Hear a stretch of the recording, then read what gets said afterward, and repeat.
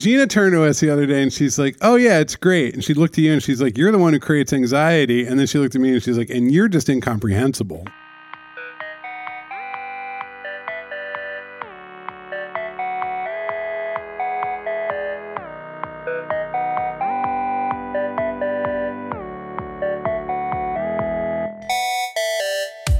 Rich. What's up, Paul? You and I are pretty good at taking critical feedback from the team. Long pause. Well, there's been a lot of critical feedback from the team over our time here at Postlight. Yeah, and we build on that and we learn. We're in a state of learning. So you and I said something. We said something we shouldn't have said on a podcast a couple podcasts ago. What did we say? We said that Postlight had didn't really have an intranet, and we needed one, and we were going to have an intranet within 6 months, damn it. And we said, let's commit to this. Are we going to commit? And you said, yes, let's commit. And I was like, yeah. I don't remember any of this, but it's in the transcript. So it went out, and Gina Trapani, hi Gina. Hey, Paul. Who is a listener of the podcast as well as a managing partner here at Unfortunately. A listener to the podcast. Well, that's part of your job. Yeah. Now that there's more people working in marketing, are you going to stop listening? Be honest. Be honest. Everything maybe she enjoys it, Paul? No. She spends so much time with us. Do you imagine what it's like to have to be like, I have to give up a bus ride? Well, let's start this podcast that way. Why do you listen to Track Changes? Because it's important to know what you all are putting out in the world in the name of Postlight. Fair. Also, I just like to bust your chops. So listen, it was a couple weeks ago. I'm walking down like Caton Avenue. I'm walking to my bus, catch my express bus. For people who aren't from New York City, that's a very legitimate place to be walking. Yeah, she's not playing games. And I got my headphones on and Siri gives me the little prompt. There's a new episode of Track Changes. I'm like, oh, let's see what Rich and Paul are up to today. Next thing you know, I'm doing the thing where I'm like talking back at you in the podcast on the street.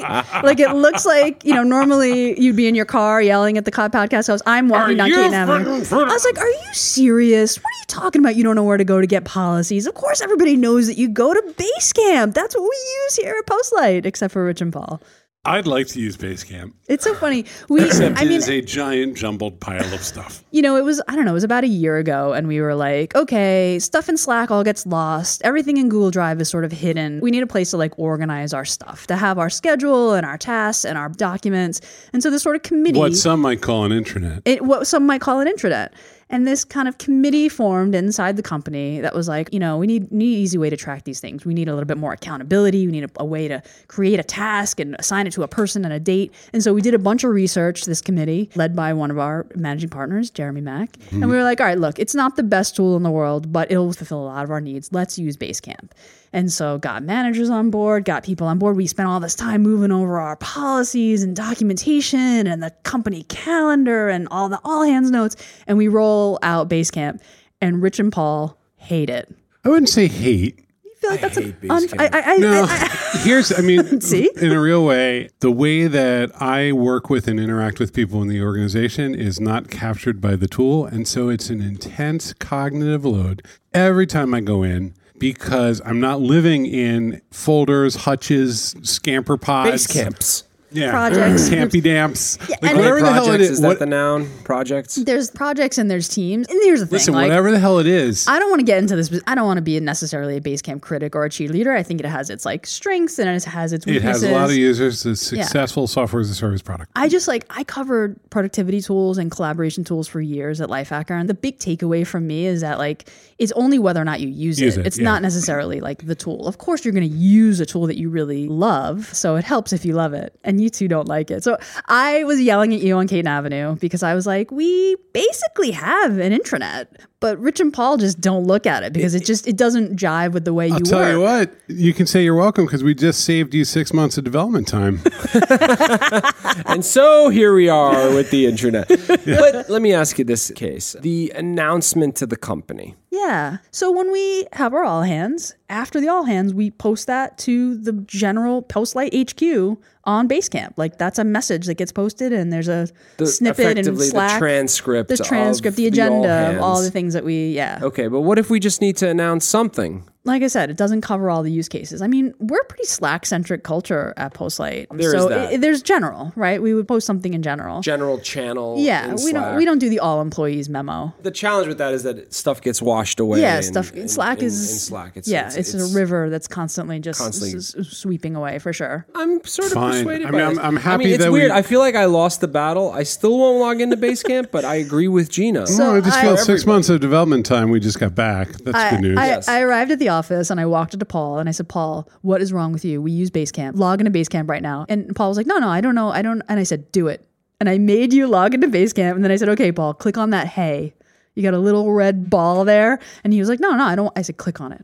I hate that thing. You did it. Can I talk about how much I hate that Hey. Hey. We don't know how fonts work. Look at us. Hey. What's the hey? It's your Explain this little notifications. It's your notifications. It's your hey. Things you should should know about pay this. attention to, Yeah, right? yeah, I get this email every morning. It says, hey. And I went in for the first few times. And then after a while, I said to myself, this isn't actually lining up with how I think about prioritizing my day. And I never went back in. I mean, it's completely fair. This is interesting. I mean, we're glossing over it, but I don't know why that dissonance exists for me with Basecamp. It didn't click in. And, another managing partner, Jeremy, also pointed out that Paul and I are terrible because we won't use any of the tools. And that's been said to us explicitly. It's not totally true. Which is, by the way, speaks to the open communications that exist amongst partners at Postlight. Absolutely. But also how much it hurts to hear that in my heart. And I thought about it some more and I said, well, wait a minute. Am I like slowing people down? Am I unproductive? Am I hurting other people's productivity? It's a moment of self-reflection. Okay. It is. And I also realized another thing, which is, look, I'm sitting at the top of a company.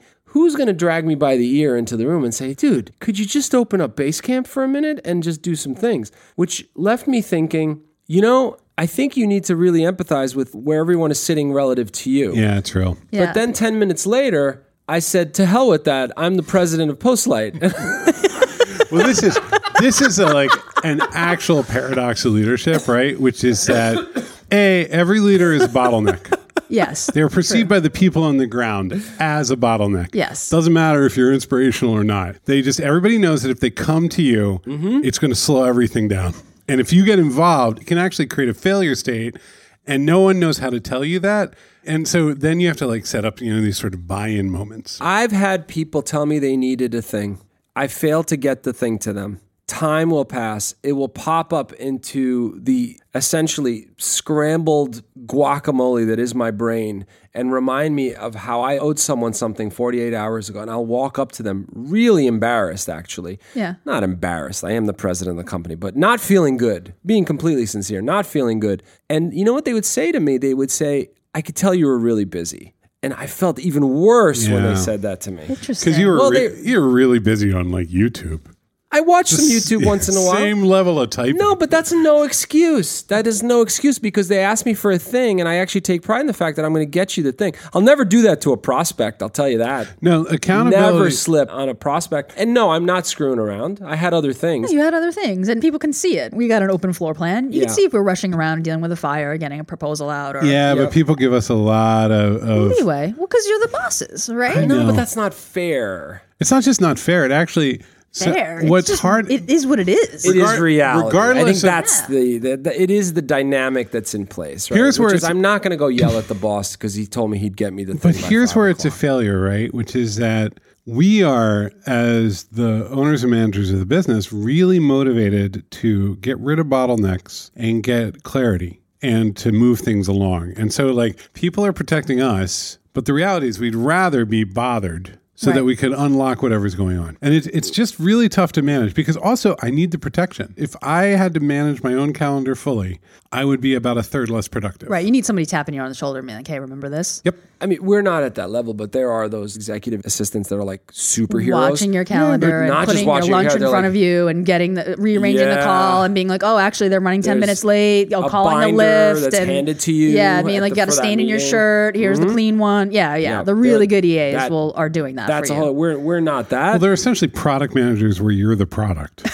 No, that's Exactly. right. Yeah. That's right. That's a real thing. And also they will tell you their success and failure is based on actually catching you off your game. That's actually what they do. But someone who is on the ground, we're outside the reporting structure. It's silly to look at an org chart and put us at the top of it. That's not real. That's actually not what's in place.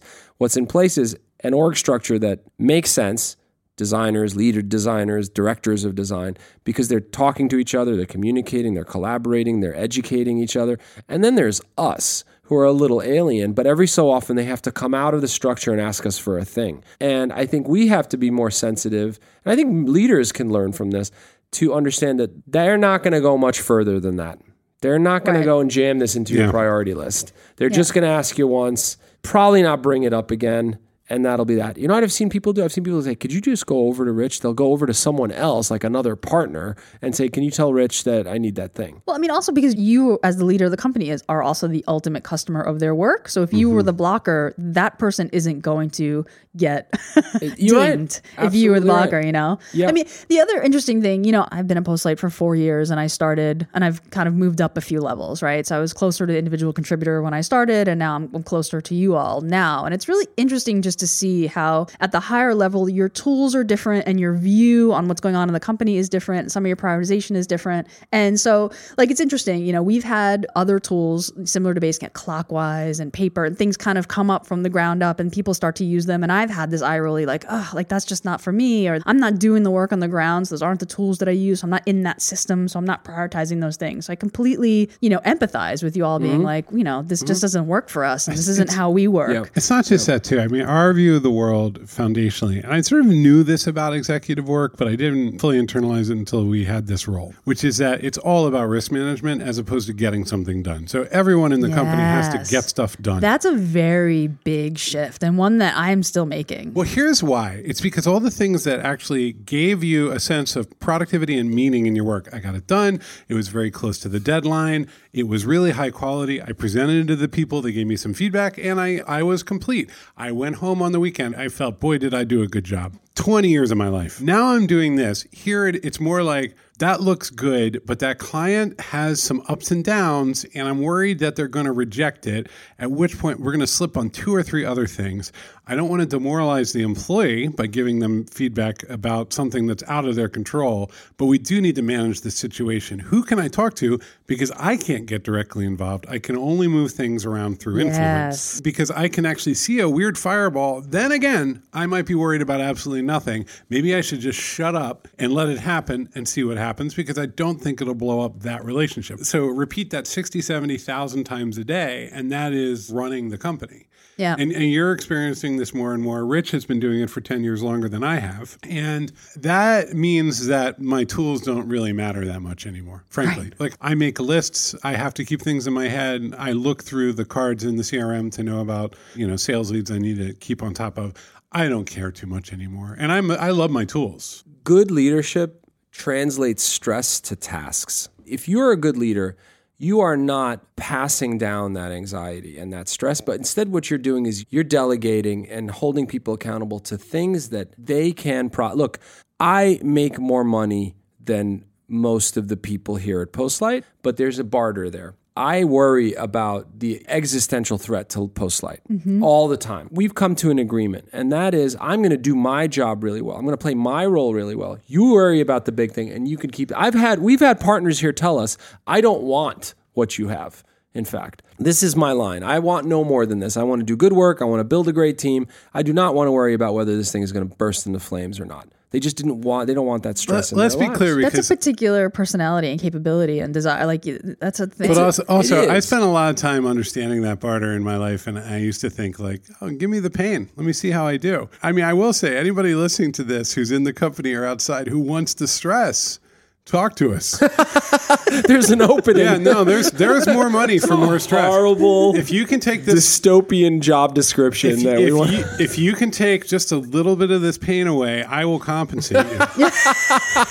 No, but it's true though. Taking uncertainty and ambiguity and stress and risk and turning it into a plan, and here are the next steps, and this is what you're going to do, and shielding the folks underneath you from the stress, but giving them, you know, solid next steps. That's a great leader. That's the job. The worst leader is the one that unleashes it on their people. Yeah. Not in stress, but in power, in fear. The worst I ever saw was a person who stood in front of a room of 50 people and went, if we don't get this, I will get fired. Like, how does that going to inspire anyone? And this can translate into how you are as a human being. Some people let it out on their people. Yeah. And then when they go home, they let it out on their family. Yeah. And so that's real. And that's hard because I'd like to think that my stress is compostable, because otherwise if you bury it, it's a horrible thing. It turns into acid reflux or something. Yeah. You try to do other things that are going to let that energy out. So it's just sort of... I've seen you bury your stress. It lasts about 10 to 15 minutes. And then what happens? And then the explosion occurs. Yeah, No, you're right. I'm just going to just take this as it comes.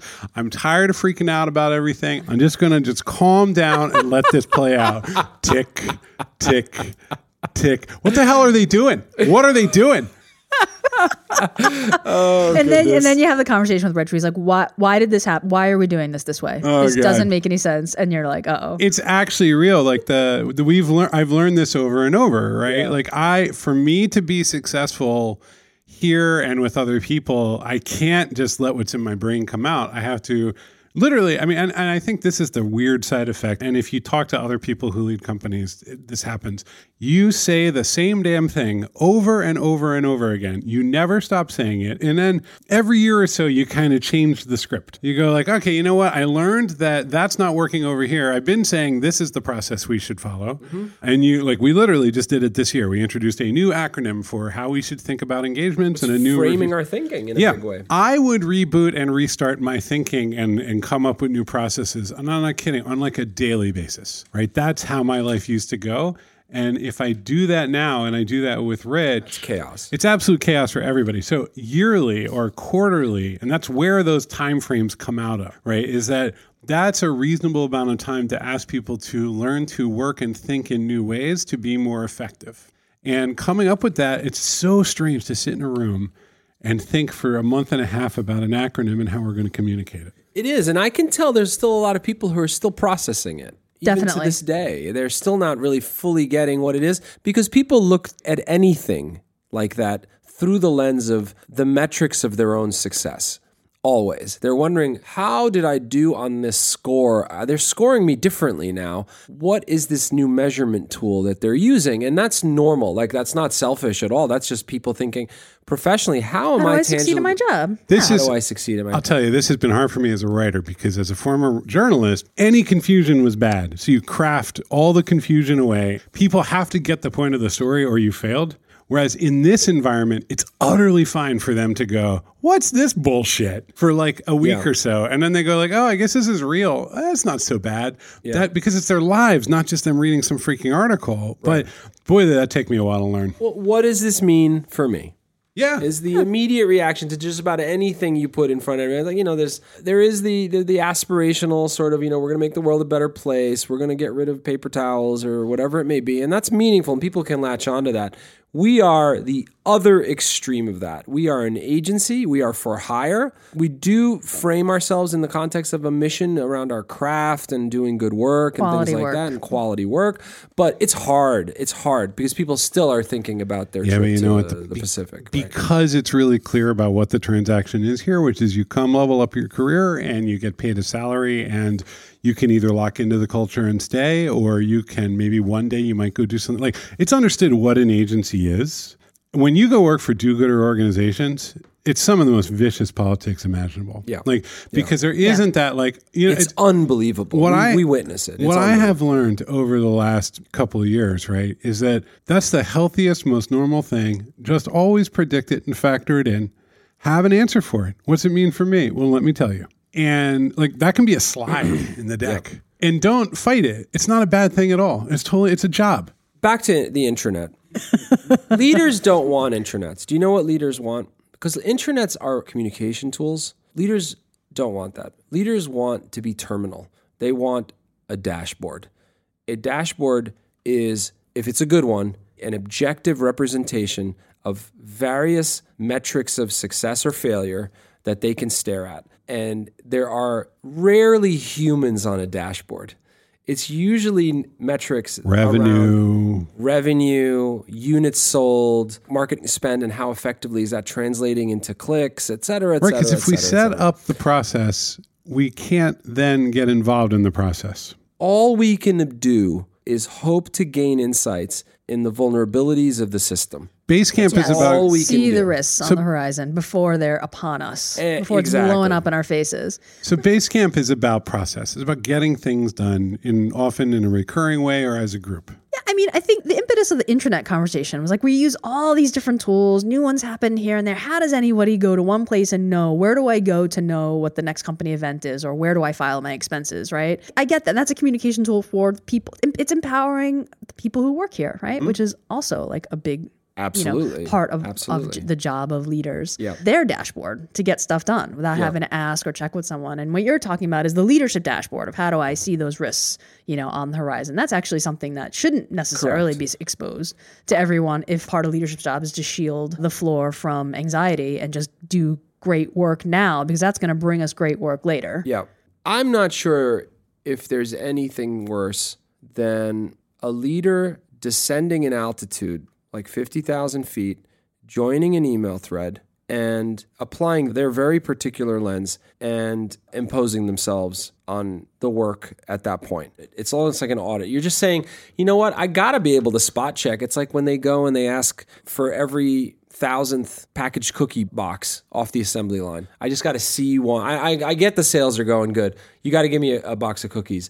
Every 50,000th is going to go into my mouth. Right. Why does it taste like cardboard? Exactly. I get that because there's no dashboard that's really going to let you do a better job than just spot checking what's going on at any given point in time. In our world, right, the equivalent of the 50,000 cookies is looking at work about a month ahead, reviewing the plan when there's enough time to give feedback on engineering and design. If I see it the night before, all I can do is say, good job, and clap like a seal. We've been talking about like what's good, what's bad, and communication and whatnot. Did you guys read this article about this woman executive? You can just say executive. You could just say executive. I'm sorry. That's all right. I don't know her name. Jen Comer or something. I forget her name. I don't know her name. It's the Away bag. The Away luggage CEO. Person, yeah. For those that don't know about this, Away is a very fast-growing startup. I guess I don't know if they're a startup anymore. They sell travel bags, like the roller bags that have like a little charger in them. And luxury hard bag luggage. Luggage thing. Former Warby Parker folks have been lots of experience in retail, kind of the Instagram bag. Yeah, and more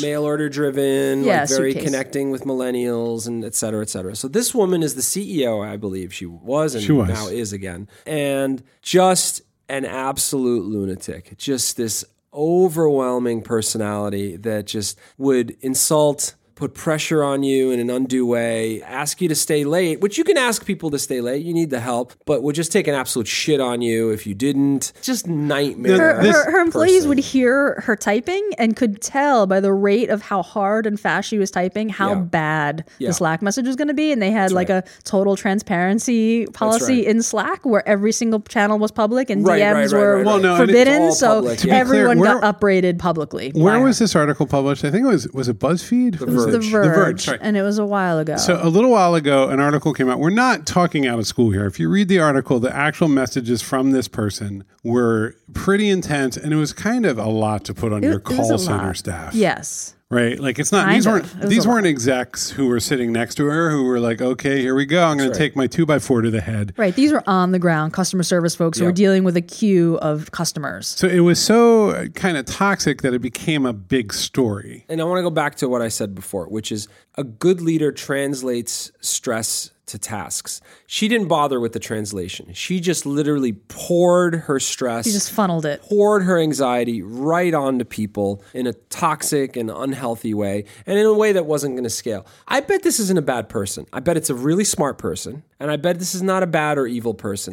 When you tell a story like this is someone who's going to make a lot of money or is making a lot of money. Very driven, very ambitious. Type A. On top of it, detail-oriented. But if you don't know how to translate that in a way that people want to do it for you rather than out of fear or just like, oh God, here we go again. They're gonna call The Verge and share screenshots of Slack. They're gonna quit. They're gonna burn out. They're gonna make more mistakes. I'm not the polar opposite of this. Just to clarify, I try to be self-aware about it. I envy leaders who whisper to their group and everyone busts their lines asses. up and bust their asses because they want to. And they want to for the leader's sake and for their own, and they feel connected. Yeah, I know. That's but the hard part. There's always a sense of the stick well behind that carrot, though. You don't, people are, sometimes people are motivated by love, but I don't know if I've ever met anybody. It might be you really like and respect them, but you're really afraid to let them down or to be met with their disapproval. Like, it just is what it is. But that's okay, right? There's disapproval and there's respect. What are you looking for in the end? You're busting your butt because when bonus time comes, they're going to say, he busted his butt. So you get a better bonus. I mean, what motivates people? You like your work environment. You like to support your coworkers and you want to make more money and get promoted. Like, we're allowed to say that in 2020. In many environments where people speak more idealistically, ultimately money is very meaningful because it's freedom for people. And that's okay. That's totally normal. That's okay to be driven by that.